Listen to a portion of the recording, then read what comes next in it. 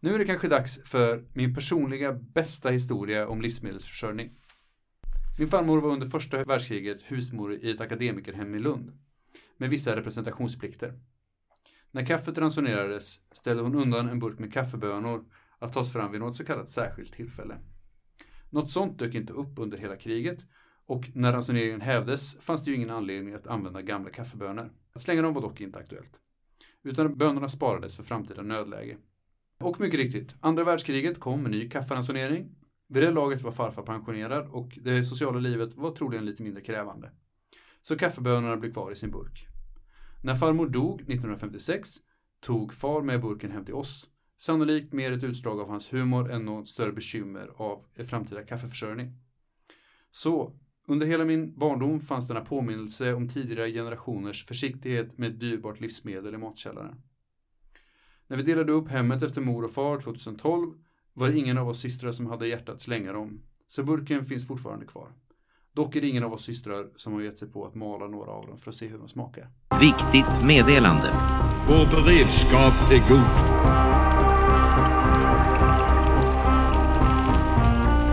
Hej och välkomna till Vår beredskap är god. Hallå. Hej. Ja, ni har en tredje röst här. Vi har en gäst. Vi kommer till att presentera honom alldeles snart. Men för första gången sitter jag Johannes och Tor i en studio och spelar in. Känns väldigt lyxigt. Ja, och lite märkligt att inte att inte min tekanna finns eller liknande sådana saker som jag är van vid. Vi ska nog överleva. Ja, det tror jag absolut. Vad var det för historia du läste här i början, Tor? Ja, det är en anekdot från Facebook från en lyssnare som hade skrivit. Ja, vi har ju fått in lite lyssnarfrågor om mat, och det är ju alldeles passande, för idag har vi tänkt prata om livsmedelsförsörjning, ett torrt och långt ord. Vi började tänka på det här avsnittet när vi fick en lyssnarfråga om tips vart man kan köpa basvaror med lång hållbarhet i storpack. Och vi kommer försöka besvara den här frågan också, men vi kommer också prata om matförsörjning på flera andra sätt. Ja, och med oss för att göra det här så har vi ju en gästande expert. Andreas, välkommen. Tack så mycket. Vill du berätta kort om vem du är i det här sammanhanget? Ja, jag heter ju då Andreas som sagt, och jag är här lite i egenskap av stadsodlare. Så vi kommer prata lite idag om stadsodling, livsmedelsproduktion, och jag kan förhoppningsvis svara på lite frågor och komma med lite intressanta tankar om det. Kul, välkommen. Tack. Ja, välkommen. Ja, livsmedelsförsörjning är sagt ett ganska torrt ord, men det har varit ganska mycket i ropet på senaste tiden. Inte bara på grund av pandemin, men beredskapsfrågor har ju överlag kommit upp så på agendan ganska mycket. En av effekterna att gick med i EU var att det inte gick att ge bidrag till jordbruket i Sverige längre. Och efter det här så har produktionen av livsmedel i Sverige sjunkit ganska mycket. Idag så ungefär 50% av våra livsmedel kommer från Sverige och ungefär 50% är importerat. Och odlingsmässigt så är Sverige självförsörjande på socker, morötter och spannmål. Och det här är ju såklart baserat på dagens konsumtion och vanor och så det är ju inte en så att säga naturlag att det är så det alltid ska vara. Men det är så läget är idag. Och det är också så att ungefär samtidigt som Sverige gick med i EU så avvecklades också en del tidigare så beredskapsansvar och planer som funnits. Så Livsmedelsverket håller väl nu på, jag vågar inte säga exakt datum och så, men att etablera, det diskuteras mycket. Lantbrukarnas riksförbund och Livsmedelsverket och så vidare diskuterar de här frågorna just kring att etablera en plan hur Sverige ska förhålla sig som land. Och nu är det här en väldigt övergripande nivå så på ett nationellt plan, och vi är oftast mycket mer intresserade av vardagen för dig och mig och vad vi kan göra tillsammans. Och så det tänkte vi prata lite mer om nu här. Precis. Ska vi börja med att prata om man vill köpa in mat, Vi har ju fått den här lyssnarfrågan. Jag tänker att vi har ett ansvar att svara på den. Absolut. Enklaste sättet att köpa in basvaror med lång hållbarhet i storpack, det är att gå samman. Ett gäng, man behöver vara minst 3 personer. Men några hushåll brukar kunna vara en ganska en bra start. Och sen startar man en ekonomisk förening. Och då gör man så att man sätter sig ner, man googlar årsmötesprotokoll på sin dator. Och sen så har man ett årsmöte efter de punkter som finns. Man väljer kassör, ordförande, sekreterare, eventuella suppleanter. Så skickar man in det till Bolagsverket. Och sen får man ett organisationsnummer. Och med hjälp av det organisationsnumret så kan man handla på olika grossister. Till exempel så kan du beställa mat från Biofood. Du kan handla på alla de här olika grossisterna som finns, som restauranger och så, köper mat och Martin Olsson och sådana affärer. Jag gjorde det här med en förening som jag var med i och köpte svarta bönor, linser och kikärtor i så 3 stycken 25 kilo säckar som fanns hemma hos oss tillsammans med de jag bodde med på den tiden. Och det räckte ju ganska långt. 25 kilo svarta bönor, klarade vi oss några år på. Det var väldigt, men det var bra. Så att det skulle jag säga är det enklaste sättet att göra för att lösa det problemet om man vill ha storpack med hållbara livsmedel. Jag gick ju en utbildning på Klarälvdalens folkhögskola i Värmland en gång i tiden där vi lärde oss om självhushållning. Och då hade vi en extern lärare då, som hade ett krisberedskapsperspektiv på mycket av det han gjorde. Och han sa ju att om man ska skaffa livsmedel själv, alltså producera livsmedel själv för krisberedskap över lång tid, så är exakt allt vi odlar i Sverige förutom spannmål värdelöst. För att du kan aldrig producera så mycket kalorier på samma yta som du producerar 1000 kalorier spannmål på. Det finns inga andra grönsaker eller bönor eller så vidare som du kan få samma höga yield. Så det enda som är någon poäng med egentligen är att odla otroligt mycket vete, havre, korn och så vidare. Och sen ha det i stora plasttunnor i sin källare. Det var hans ingång till livsmedelsproduktion i lång sikt. Så. Det låter som en ganska torftig kosthållning skulle jag säga. Otroligt tråkigt. Men du överlever. Det är ju någonting vi ofta återkommer till i den här podden är just att det är inte alltid den allomfattande katastrofen som du förbereder dig för. Och det är lätt så när man tittar på de här debatterna som sker och forskningen som sker kring livsmedelsförsörjning, så är det mycket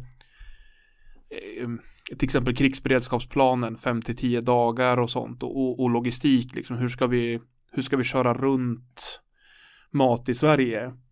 Och det är ju liksom en problem på en annan nivå, en annan skala att liksom flytta, vi har X enheter spannmål i Skåne, det här finns inte i Dalarna, hur får vi dit det? Men det perspektivet vi ofta här och som jag tänker är, som jag i alla fall personligen är rätt intresserad av, det är det som finns i min närmiljö. Och där tänker jag på den här lärarens förslag på att lagra spannmål, även om det är torftigt, eller bilda en ekonomisk förening och handla bönor i bulk. Det är ju någonting som är typiskt listigt att göra ett par stycken tillsammans. I alla fall jag bor i en lägenhet och jag har inte möjlighet att ha plasttunnor med spannmål i lägenheten. Nej, och det är väldigt svårt att odla upp stora mängder vete på en odlingslåda ute på gården. Ja.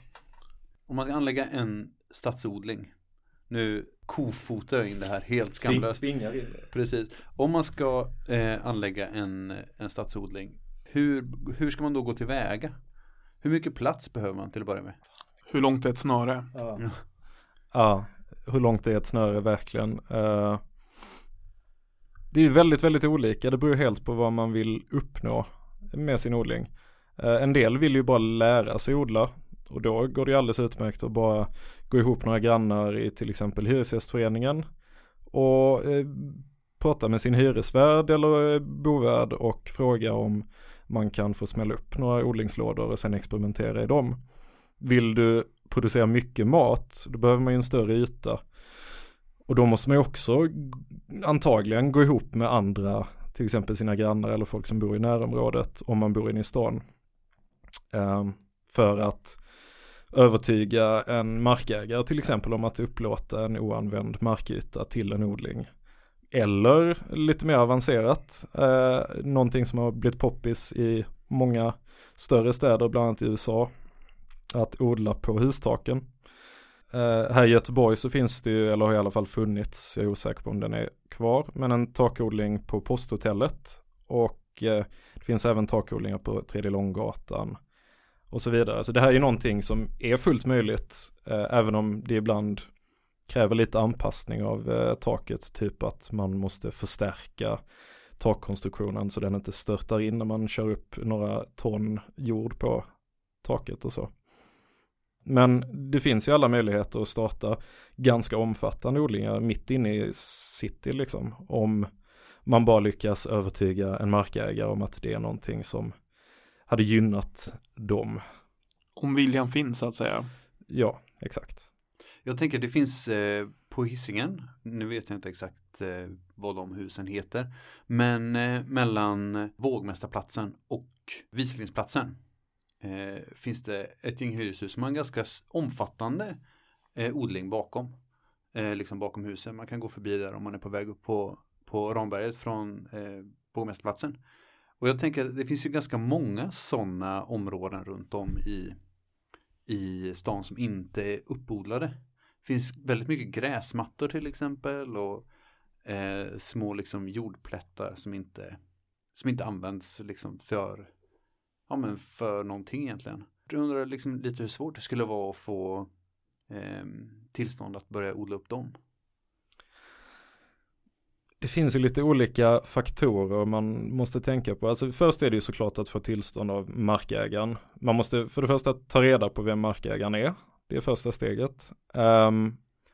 Efter det kontakta markägaren och presentera någon sorts plan och visa att man är seriös med det man vill göra och att man kommer bedriva det här långsiktigt, att det inte är något man kommer ge upp efter en säsong eller så vidare. Gärna vara ett gäng då, för det är alltid mycket enklare att driva igenom sådana här projekt om man är flera. Och sen så måste man ju också ta reda på vad är det för mark? Är den giftig? Det finns ju väldigt mycket mark i Göteborg som är ganska giftig för att det har stått industrier där tidigare eller för att det har läckt ut helt enkelt olika kemikalier och tungmetaller från närliggande industrier. Så det måste man också ta reda på. Om den inte är giftig, om man får tillstånd att göra det, då kan man odla direkt i marken. Och är den giftig, då kanske man fortfarande kan odla där, men då får man köra dit jord utifrån. Man kan köpa jord och fylla upp odlingslådor. Man kan bygga stora träsargar om man vill ha större odlingsytor och sen fylla dem med jord och så vidare. Vi har pratat lite om skala och det handlar ju kanske inte i krisberedskap om att en total samhällskollaps, utan mer ansträngda logistikkedjor, eller som vi har ju märkt nu under pandemin, inte nödvändigtvis med livsmedel men med en del dagligvaror och andra så konsumentprodukter, att logistikkedjorna har gjort att sock helt enkelt inte har funnits i affären alltid. Och även om det kanske mer gällt bilreservdelar och toapapper och så kan det absolut gälla livsmedel. Och spannmål och så som är mer storskaligt som man inte kan odla i en låda är ju inte så aktuellt att göra då i sitt grannskap eller med några kompisar. Men vilka grödor är lämpliga att odla i en svensk miljö? Och vad får man ut av dem? Man kan ju ha perspektivet att man vill odla det som är svårt att få tag på annat sätt. Alltså allting måste ju inte vara ren överlevnad som ni har sagt, utan det kan ju också vara att så här, man odlar det som är dyrt. Det är en ingång, att man odlar typ sallad, man odlar kryddor, man odlar olika typer av senapskål, sådana grejer. För att få en bredd i kosten också. Men saker som man kan odla det mesta här egentligen. Det är ganska få grejer som inte går att odla på friland i Sverige, i och med att vi har en ganska varm sommar och ganska ljus sommar också. Men en del grejer kanske inte är så lämpliga. Typ väldigt många tomater funkar inte så bra om man inte har växthus. Paprikor, chilis, helt enkelt grejer som egentligen vill växa i Sydamerika och kanske Afrika.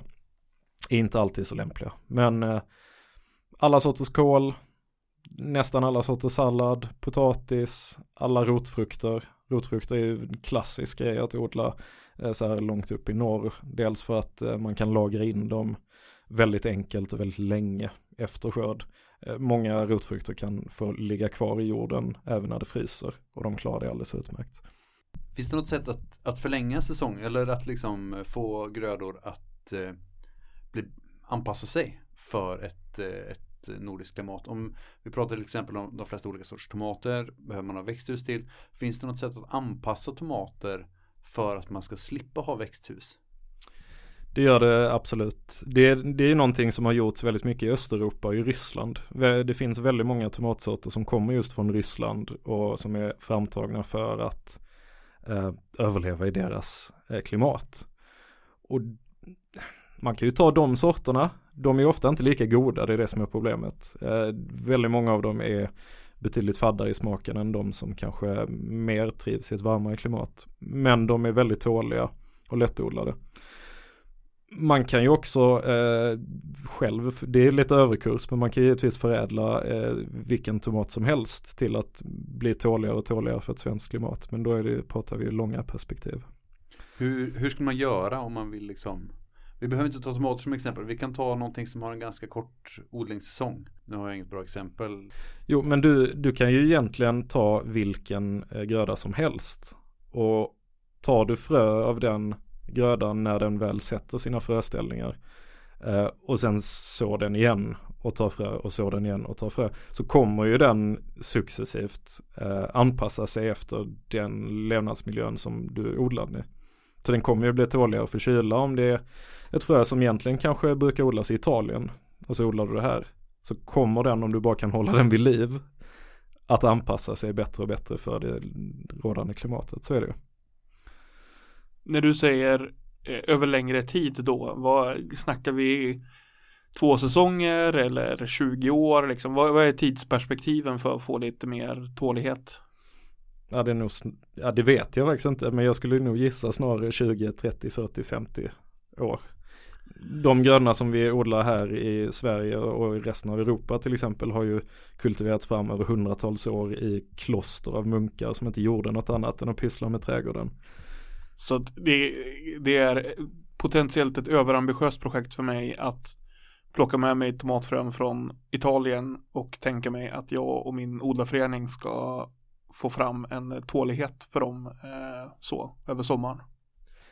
Sannolikt kommer du få en högre tålighet bara över några generationer, om man säger så. Men om du vill få ett helt klimatanpassat frö så gissar jag att det tar ganska lång tid. Men det kan ju vara ett roligt pyssel. Ja, och det är ju också en aspekt som man kan tänka på med beredskap, att göra det roligt. Och återigen, alla kan inte ha det som en hobby, men om det inte är en tråkig uppgift att lösa utan någonting som kan vara kul att göra tillsammans, så är det ju kanske större möjlighet att man faktiskt är lite förberedd. Ja, och så är det ju med all odling också, att du ska inte odla grejer som du inte själv vill äta. Och du ska inte odla mycket av grejer som du inte vill äta väldigt mycket av.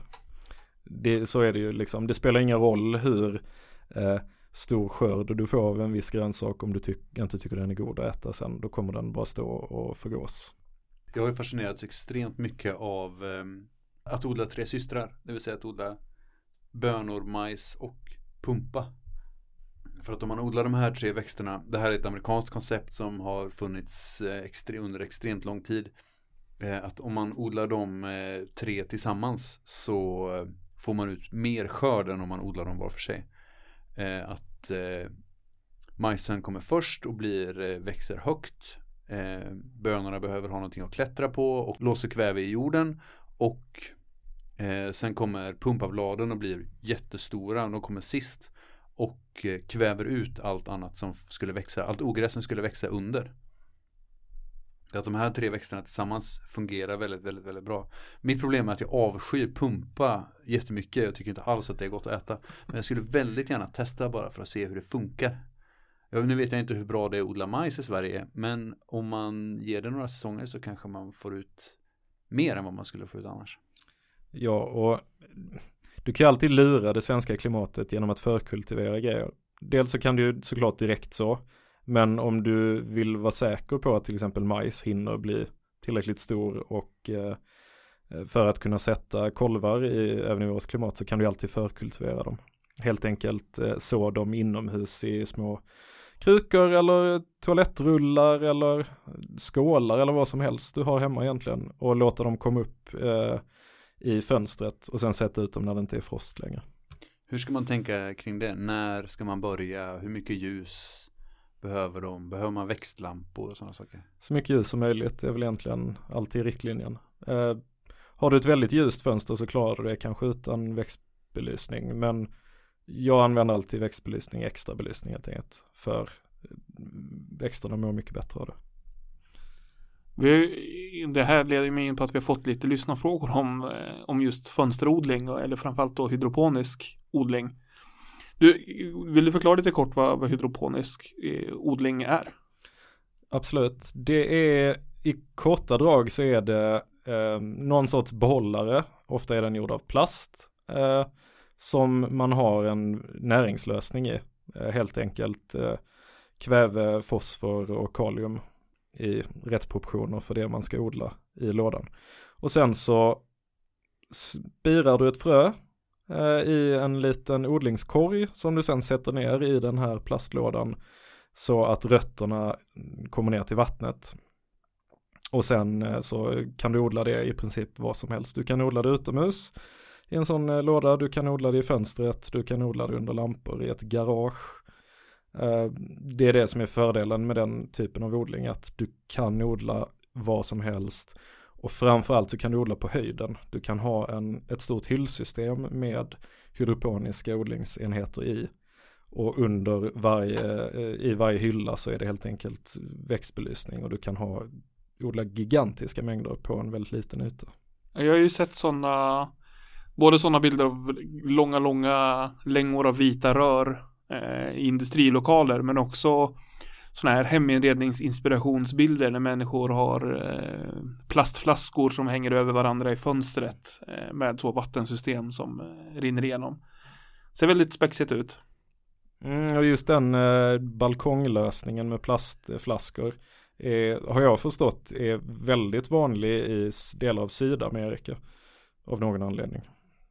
Hur svårt är det att få till den här proportionerna med de här olika salterna som man ska ha i vattnet?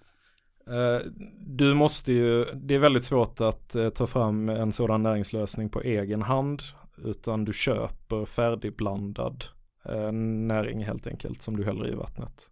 Så det är står väldigt tydligt på förpackningarna hur mycket du ska ha. Så. Har du någon åsikt om sådana här färdiga, det går ju att köpa färdiga liksom pods, så här, lådor för odling. Bland annat då hydroponisk odling. Är det någonting du tycker man ska ägna sig åt? Nästan all odling som man vill ägna sig åt kan man göra med väldigt enkla medel. Typ fylla en toalettrulle med jord och sätta ett frö i. Det finns väldigt, väldigt många fräcka lösningar och konsumentprodukter kring just odling. Men väldigt mycket av det är mest flashigt och onödigt.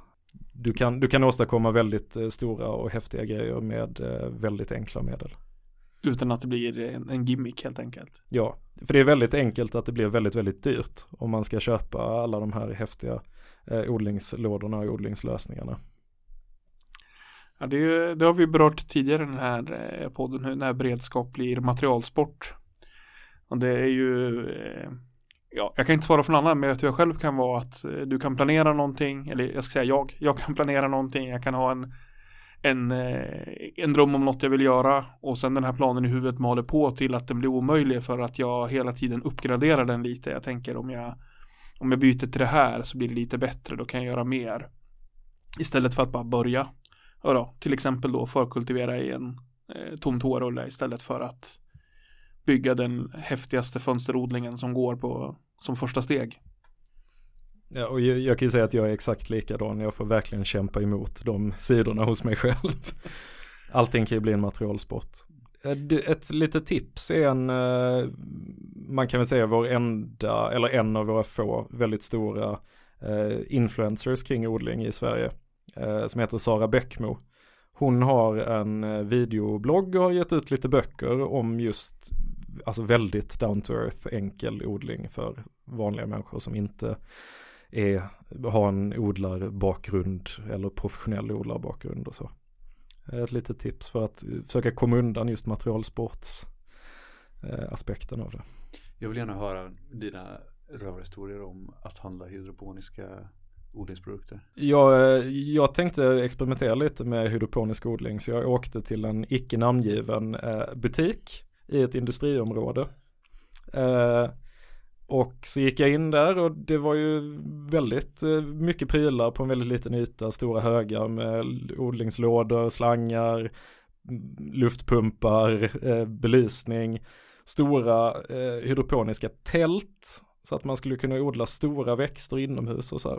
De använder ju tomater som exempelgröda i det här fallet, men sen så började jag titta mig omkring i lokalen och så insåg jag att det var ju inga av de andra kunderna som hade till exempel gummistövlar och arbetsbyxor på sig eller så, utan alla hade ju väldigt snabba tracksuits, ansiktstatueringar och stod och hade så här snabba samtal på telefonen medan de kollade på de olika grejerna.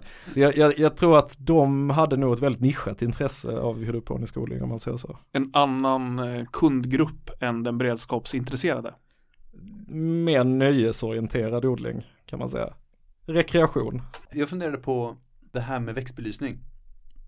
Behöver jag ha speciella lampor eller kan jag ha i princip vad som helst?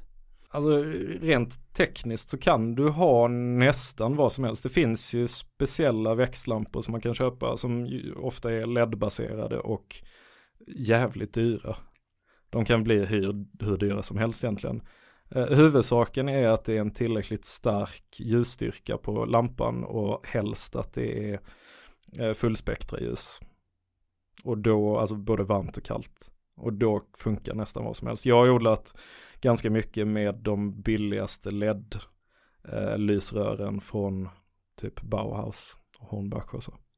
Så du kan använda nästan vad som helst. Bara det är tillräckligt mycket. Och du kommer se på växterna om de inte får tillräckligt mycket ljus. För då blir de långa och spinkiga och har små blad och blir ljusgröna och ledsna. Det låter som att du talar från erfarenhet. Det ligger mycket misslyckanden bakom detta, kan man säga. Jag har verkligen misslyckats många gånger. Men det är ju så man lär sig. Ja, så är det. Och man ska inte bli ledsen för att man misslyckas, för det går väldigt snabbt att börja om med just odling. Det är ju förlåtande, det är väldigt förlåtande på det sättet. Att, om din gröda dör så har du kvar jorden och sen så testar du igen nästa vända. Eller om du odlar inomhus under lampa så är det ju bara att testa igen direkt. Exakt. Och en stor anledning till att misslyckas kan ju också vara typ skadedjur och sådana grejer. Vilket ju är någonting som man måste ha en beredskap för. Även om man odlar in i stan så finns här alla möjliga skadedjur. Jag till exempel har haft en odlingslåda i via min hyresgästförening utanför min lägenhet. Och där bor rådjur mitt inne i stan som har ätit upp folks grejer i flera omgångar. Och det kanske man inte tänker in i stan att det ska komma så här stora hjortdjur och käka upp ens grejer, men det finns. Och sen så är det ju sniglar, fjärilar, malar, flugor, grävlingar, möss, råttor. Det finns liksom hur många olika grejer som helst som man måste tänka på lite. Hur ska jag hindra dem från att käka upp mina grejer? Det mesta kan lösas genom att helt enkelt ta ett nät eller en fiberduk över grönsakerna. Så hålls det mesta borta. Jag har försökt, dels har jag försökt odla kål, alltså grönkål.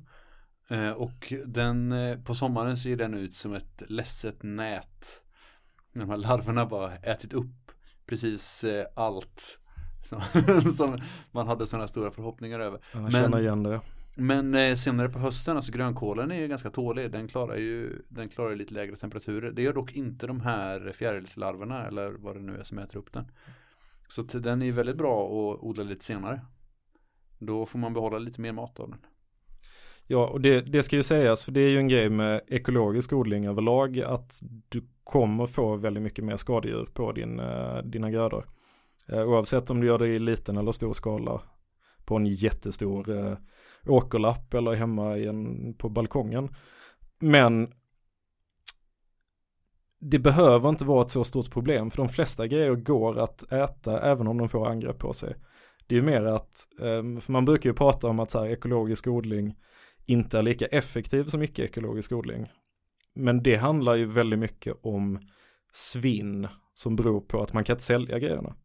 Att om en grönkål, till exempel din grönkål, blir äten av en larv, så kommer den aldrig gå att sälja i en affär eller till en restaurang eller till en del privatpersoner är villiga att köpa det. Men överlag så kan du inte sälja det. Men det betyder ju inte att det inte går att äta upp det. Så när man pratar om att ekologisk odling är mindre effektiv, så handlar det ju mer om att den är mindre effektiv för att producera EU-standard grönsaker som ser ut på ett visst sätt, har rätt färg, har rätt form och så vidare. Tidigare avsnittet så pratade vi lite om bakgrunden här kring EU och de här siffrorna och de här perspektiven, och jag tänker så kopplat till det här du säger om säljbarhet, att det finns en syn på den här livsmedelsförsörjningen och produktionen som är väldigt snävt baserad på rådande standarder idag, som då till exempel formas mycket av EU. Och det är ju intressant, tänker jag, om man ska tänka lite visionärt så vad man kan göra, men också då vad jag kan göra tillsammans med mina kompisar eller grannar när det inte behöver vara snyggt på hyllan. Och då tänker jag, har du någon favoritgrödor eller något tips på sånt som man kanske inte vanligtvis brukar se i grönsakshyllan i mataffären, men som är lätt att odla i Sverige och som går att göra några schyssta grejer med? I affärerna idag så kan du ju hitta i princip vad som helst. Det är ju ett extremt stort utbud av grönsaker i de flesta affärer. Så jag vet liksom inte om jag har någon sån specialgrej som är svår att hitta. Men en grej som man märker väldigt tydligt när man börjar odla själv, det är ju att alla de här olika grönsakerna som man är van vid att se i affären, typ squash eller lök eller purjolök eller vad som helst egentligen, vitlök, en sån enkel grej. Man är ju van vid att de ser ut på ett specifikt sätt. Att vitlök är den här vita, runda, typ 6, 7, 8 klyftor i löken som man kan handla i affären, och squash är gröna och 20 cm långa eller 30, och då är de lite billigare. Alltså det är det man har spelat med. Men när man börjar odla själv så märker man att det finns otroligt många olika sorters grönsaker av samma typ. Liksom. Det finns purjolökar som växer jättesnabbt och blir färdiga på sommaren. Det finns de som växer långsamt och blir jättestora och är färdiga på vintern. Det finns squash som är rund som en boll. Det finns squash som är formad som en snäcka eller mussla. Det finns otroligt mycket olika. Så det är det som är roligt när man odlar, att man kan helt plötsligt få tag i grejer som inte går att köpa på det sättet, att liksom konstiga varianter av olika grödor som man är van vid att se i affären. Om jag vill pröva på att odla, och jag då personligen bor i lägenheten, tar så mycket utrymme, och jag tar en grej. Vad tycker du är någonting som är bra att börja med, som är mycket bang for the buck liksom? Jag tänker jag kanske inte kan ha ett helt potatisland, med någonting som jag kan ha som krydda eller tillbehör eller så. Även om du inte kan ha ett potatisland så hade jag ändå satt potatis. För det är så gött dels. Hemmaodlad potatis är något av det godaste som finns. Men också det är extremt enkelt. Det är verkligen bara att köra ner potatisen, vänta tills den kommer upp, ösa på lite mer jord så att det inte ligger några potatisar framme i solen, vänta tills den blir ännu lite större, kör på ännu mer jord, och that's it liksom. Och sen tar du upp den. Men det här kan jag alltså göra i en kruka i fönstret hemma? Om du har en stor kruka så kan du göra detta. Potatis behöver inte så himla mycket space för att kunna producera ganska mycket. En liten rolig grej som man kan göra på balkongen, om du har en väldigt liten balkong men som att den är solig, det är att du kan ta typ en plasttunna, silltunna eller något sånt, och så kör du ner potatisar i botten, fyller på med jord. Sen när det kommer upp blast, då fyller du på med jord över den blasten, och sen kommer blasten upp lite till och så fyller du på med jord, så att du hela tiden kör på mer och mer jord tills hela tunnan är full. Och då kommer du få potatis i hela tunnan, i hela tunnans höjd. Så då kan du producera väldigt mycket potatis på en pytteliten yta. Det är jävligt fräckt det där. Men det här med att odla potatis i hink har man ju hört, eller jag har hört i alla fall.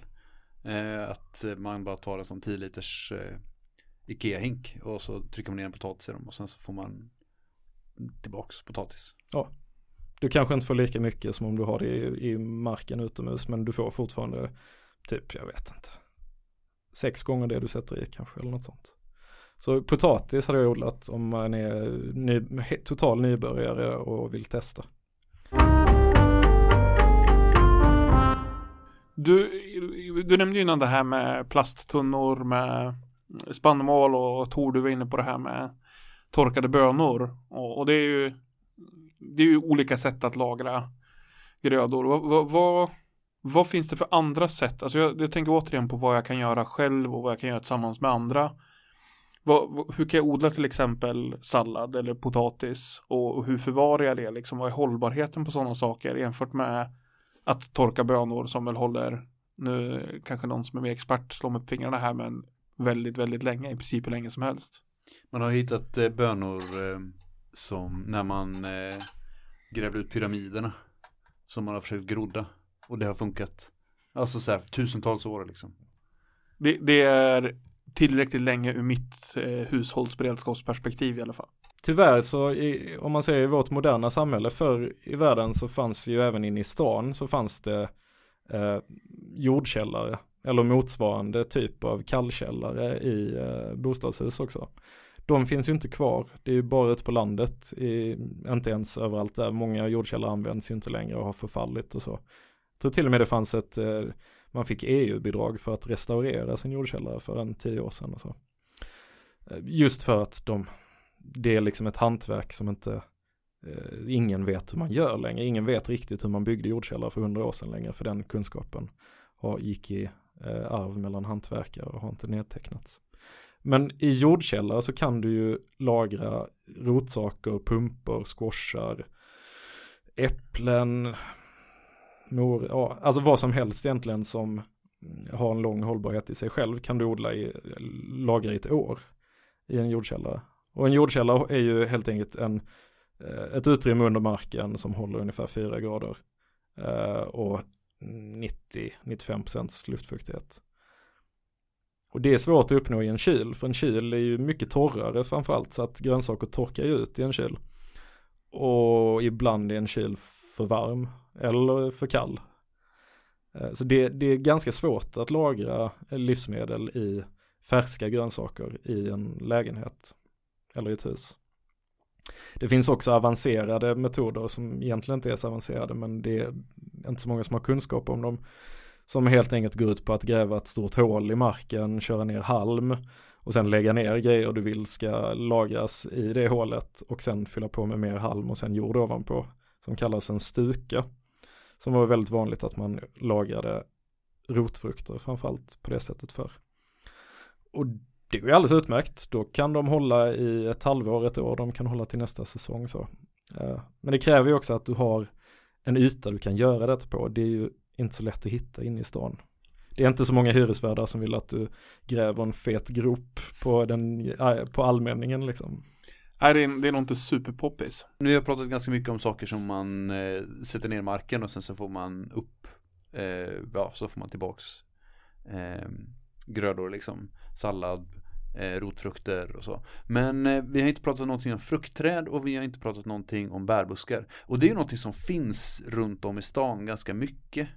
Alltså vinbär finns det buskar lite på, alltså så här, jag hittade vinbärsbuskar bakom mitt hus, jag visste inte ens att de fanns där. Det finns äppelträd och sånt lite överallt.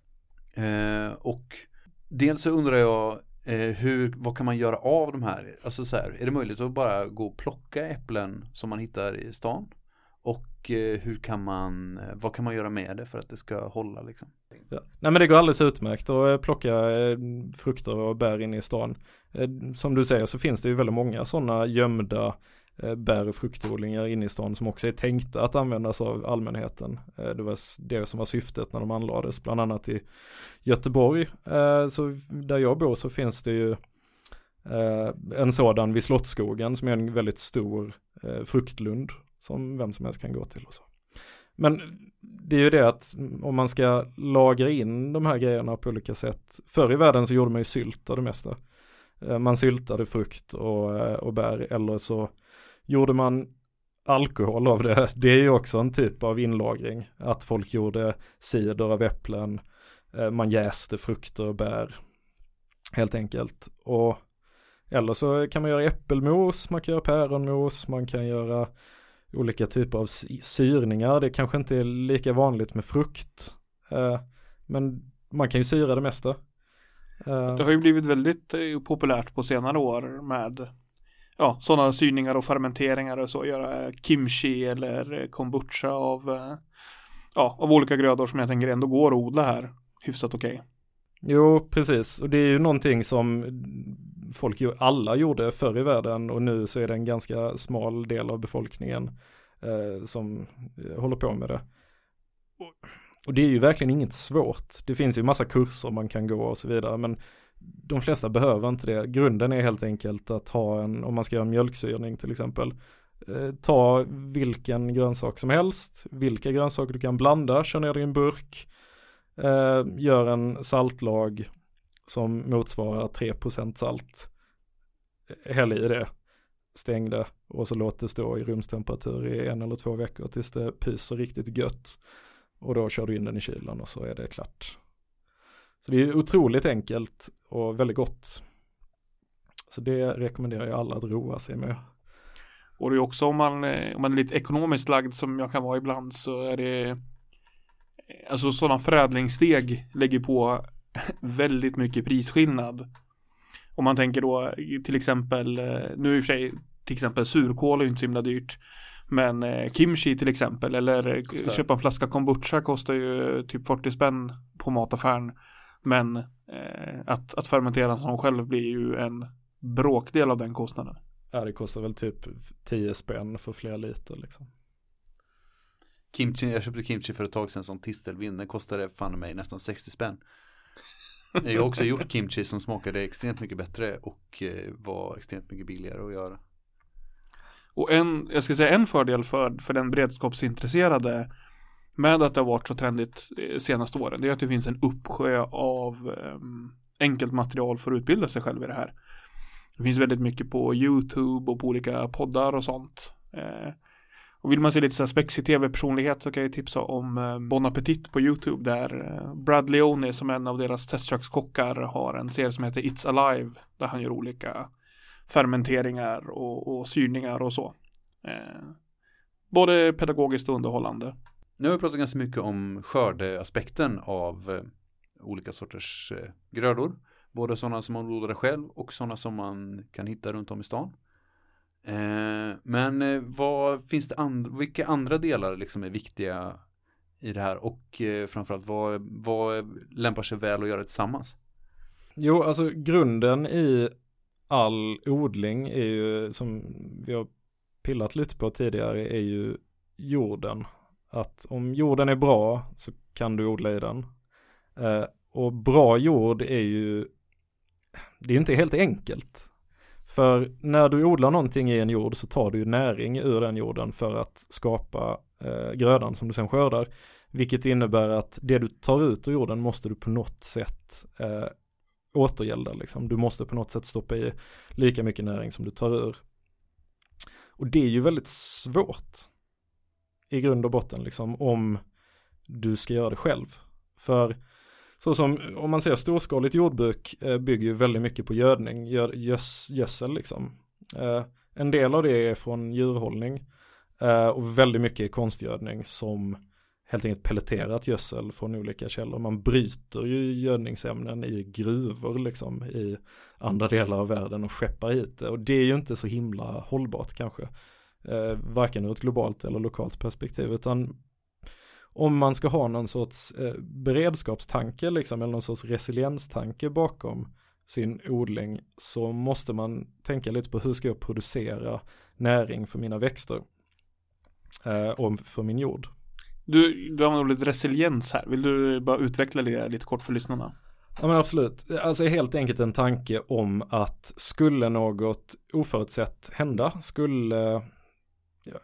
vad kan det vara? Skulle liksom importerna stanna av till exempel av mat till mitt lokalsamhälle eller till mitt land, så innebär resiliens för mig att jag har något sorts sätt att stå emot den förändringen, att jag helt enkelt har en kapacitet att skaffa egen mat om jag inte kan köpa mat lika enkelt, eller att samhället som jag lever i har någon förmåga att fylla upp när det blir en brist av någonting.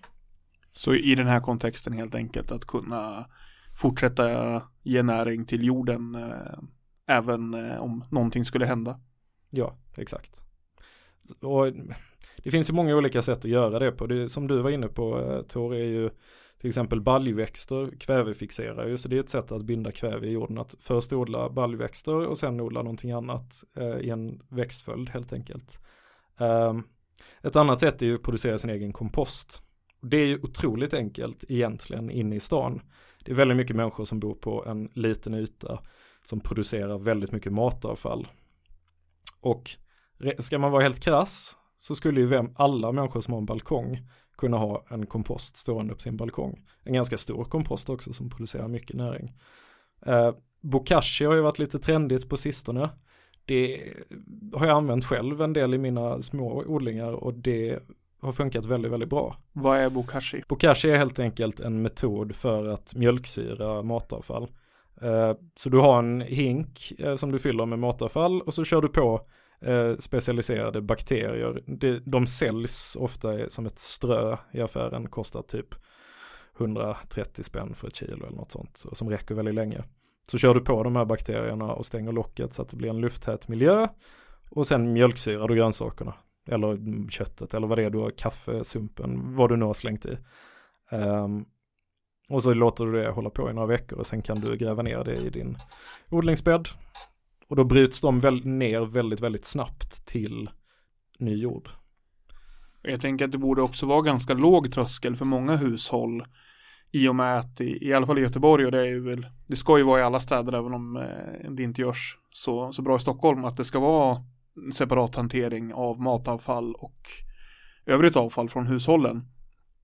Så att man då istället för att ta den här bruna påsen och gå och slänga i komposttunnan helt enkelt, alltså den kommunala komposttunnan, att man helt enkelt gör en gemensam på gården eller vid sin odling. Exakt. Och det finns ju, om man ser i Majorna där jag råkar bo, så finns det en komposteringstjänst som tar allt hushållsavfall från familjebostäders komposttunnor och kör ner i olika kompostbingar som står runt om i området. Och som sen de boende kan använda till sina odlingar. Så det blir liksom ett hyresvärdsfinansierat kretslopp av matavfall till kompost till odling och sen tillbaks till avfall. Så sådana grejer går ju även att ordna tillsammans själva. Man behöver ju inte ett företag som löser detta åt en. Men det finns ju ett väldigt populärt begrepp nu i näringslivet, det är ju cirkulär ekonomi. Och det är ju ett fancy sätt att bara säga att ta tillvara på olika delar av processen. Det brukar vara exempel som att man ska använda värme som genereras vid viss produktion för att då kunna odla i den miljön eller så. Det finns massa sådana exempel, men det är ju ett steg bort att det här ska ske i ett företag eller liksom någon stor organisations verksamhet. Och det går ju hela tiden att försöka applicera de här, jag tänker också en bra beredskapstanke, att så här, vad gör vi tillsammans redan nu som vi kan bara nudga lite, styra något åt ett annat håll. Vad gör vi då? Till exempel då, istället för att jag slänger mina matavfallspåsar i det här företagets tunnor, liksom, vi gör det tillsammans på odlarföreningen eller liksom, det är en liten det är en liten ansträngning som ger stor utdelning helt enkelt. Jag lyssnar ganska mycket på en podd som handlar om odling som jag tycker är extremt, även om jag inte odlar så mycket så tycker jag att den är extremt trivsam att lyssna på.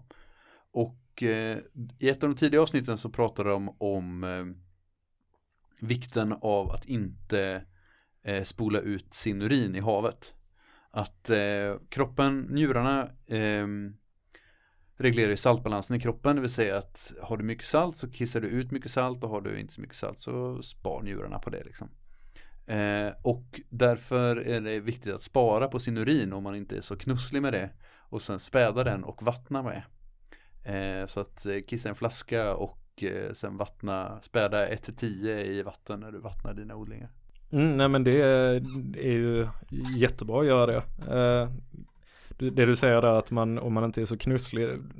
Ni som lyssnar som inte har så stor odlingserfarenhet kanske tycker att det här låter äckligt. Men för någon som har odlat lite grann bara, då börjar man helt plötsligt se på olika saker på ett annat sätt. Bland annat till exempel piss, att det är kanske jätteäckligt i en annan kontext, men i en odlingskontext så är det jättebra näring för växterna. Så absolut, alla ska spara sitt kiss. Spara sitt kiss och spara sina fröer från det man har odlat så att man kan så dem igen. Exakt. Spara så mycket som möjligt, släng så lite som möjligt. Det kan man väl sammanfatta det med. Det här med att kissa i flaska, det är också väldigt mycket, om du bor lite mer på landet så blir det mycket enklare. Om du till exempel kan förvara din flaska utomhus eller gå och vattna direkt.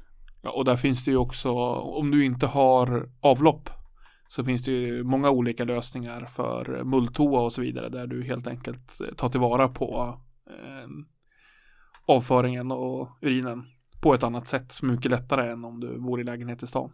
Precis, generellt om du bor på landet så har du bättre förutsättningar för att odla och förmodligen också mer erfarenhet. Ja, att självhushålla ur alla aspekter. Det är ju lättare att sätta upp en vindsnurra eller elda för att hålla varmt och så vidare. Sånt som är snabbt blir svårt i en lägenhet i stan. Om man vill utbilda sig mer, om man liksom säger att man startar en odlarförening med sina grannar, man får tillgång till en liten bit mark eller några odlingslådor, vart kan man eller i förberedelsearbetet för att kunna göra det här.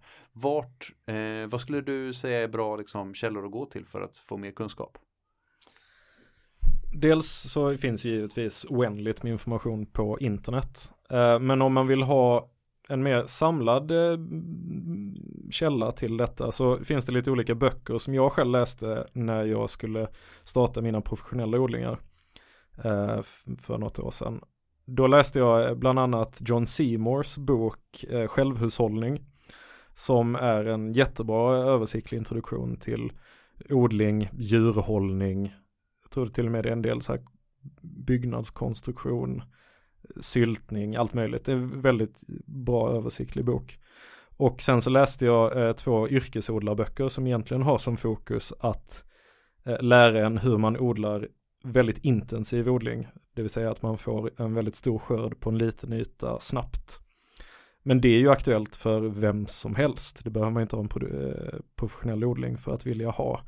Och de böckerna heter The Urban Farmer av Curtis Stone som är en odlingsinfluencer från Kanada, USA, Kanada, Nordamerika och boken The Market Gardener av jag tänker inte ge mig på den riktiga uttalet av det här namnet, men Jean-Martin Fortier som är en kanadensare som har en väldigt stor professionell market gardener-odling som är de böckerna är väldigt, väldigt bra för att lära sig odla, få ut mycket av en liten yta snabbt. Och de är ganska roligt skrivna också, så de är härlig läsning. Det är mina tips. Nu har vi pratat om hur, ganska mycket. Vi har pratat om grönsaker, vi har pratat om träd, vi har pratat om buskar, saftning, syltning, förberedelseprocesser. Men varför är det här viktigt? Nej, precis. Varför? Det kanske är lite mycket begärt att alla ska ha en jättefin, jättehögproduktiv odling igång hela tiden. Men det kanske inte är det som är poängen. Poängen är väl egentligen att det är så oerhört viktigt att alla vet hur odling går till. Att alla vet hur man gör. Alltså att du behöver liksom inte ha en fet odling, men du vet att om du behöver det så kan du så ett frö, spira det, plantera det, sköta om växten, mata jorden, hålla bort skadedjur och sen skörda och få mat liksom. Jag tror att det är en så oerhört viktig kunskap som är ganska förlorad i vårt samhälle för att man behöver inte. Det är väldigt enkelt att gå till affären och köpa allt man behöver. Jag tror att det är viktigt och det är väldigt givande om man bara ska se det som en hobby så är det otroligt tillfredsställande att kunna odla och odla upp sin egen mat och äta upp den sen. Det är ju överlag ett ganska bra råd kring alla beredskapsfrågor. Att om du förstår kedjan bakom till att du har en sak i din hand, oavsett om det handlar om din grönkål eller ditt kaffe liksom. Men att du har elström i väggen, att du har värme och så vidare. Om du har en förståelse för de systemen som ligger bakom så är det är lättare att förstå problem som kan uppstå, det är lättare att förstå lösningar men bara ha en förståelse och respekt för så här, komplexiteten i det moderna livet. Att det är väldigt mycket, vi står på toppen av väldigt många pyramider för att kunna leva de ändå relativt bekväma liv som vi lever.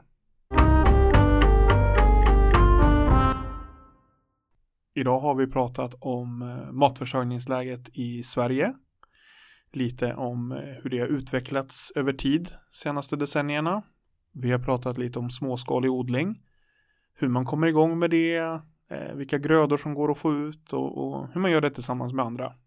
Och som vanligt så vill vi uppmana våra lyssnare att lära sig odla. Det är någonting som alla bör kunna. Att lära känna sina grannar. Och att kissa i en flaska. Tack Andreas så mycket för att du har varit här och hjälpt oss med det här avsnittet.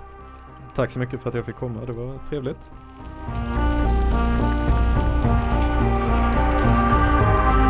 Du har lyssnat på Vår beredskap är god.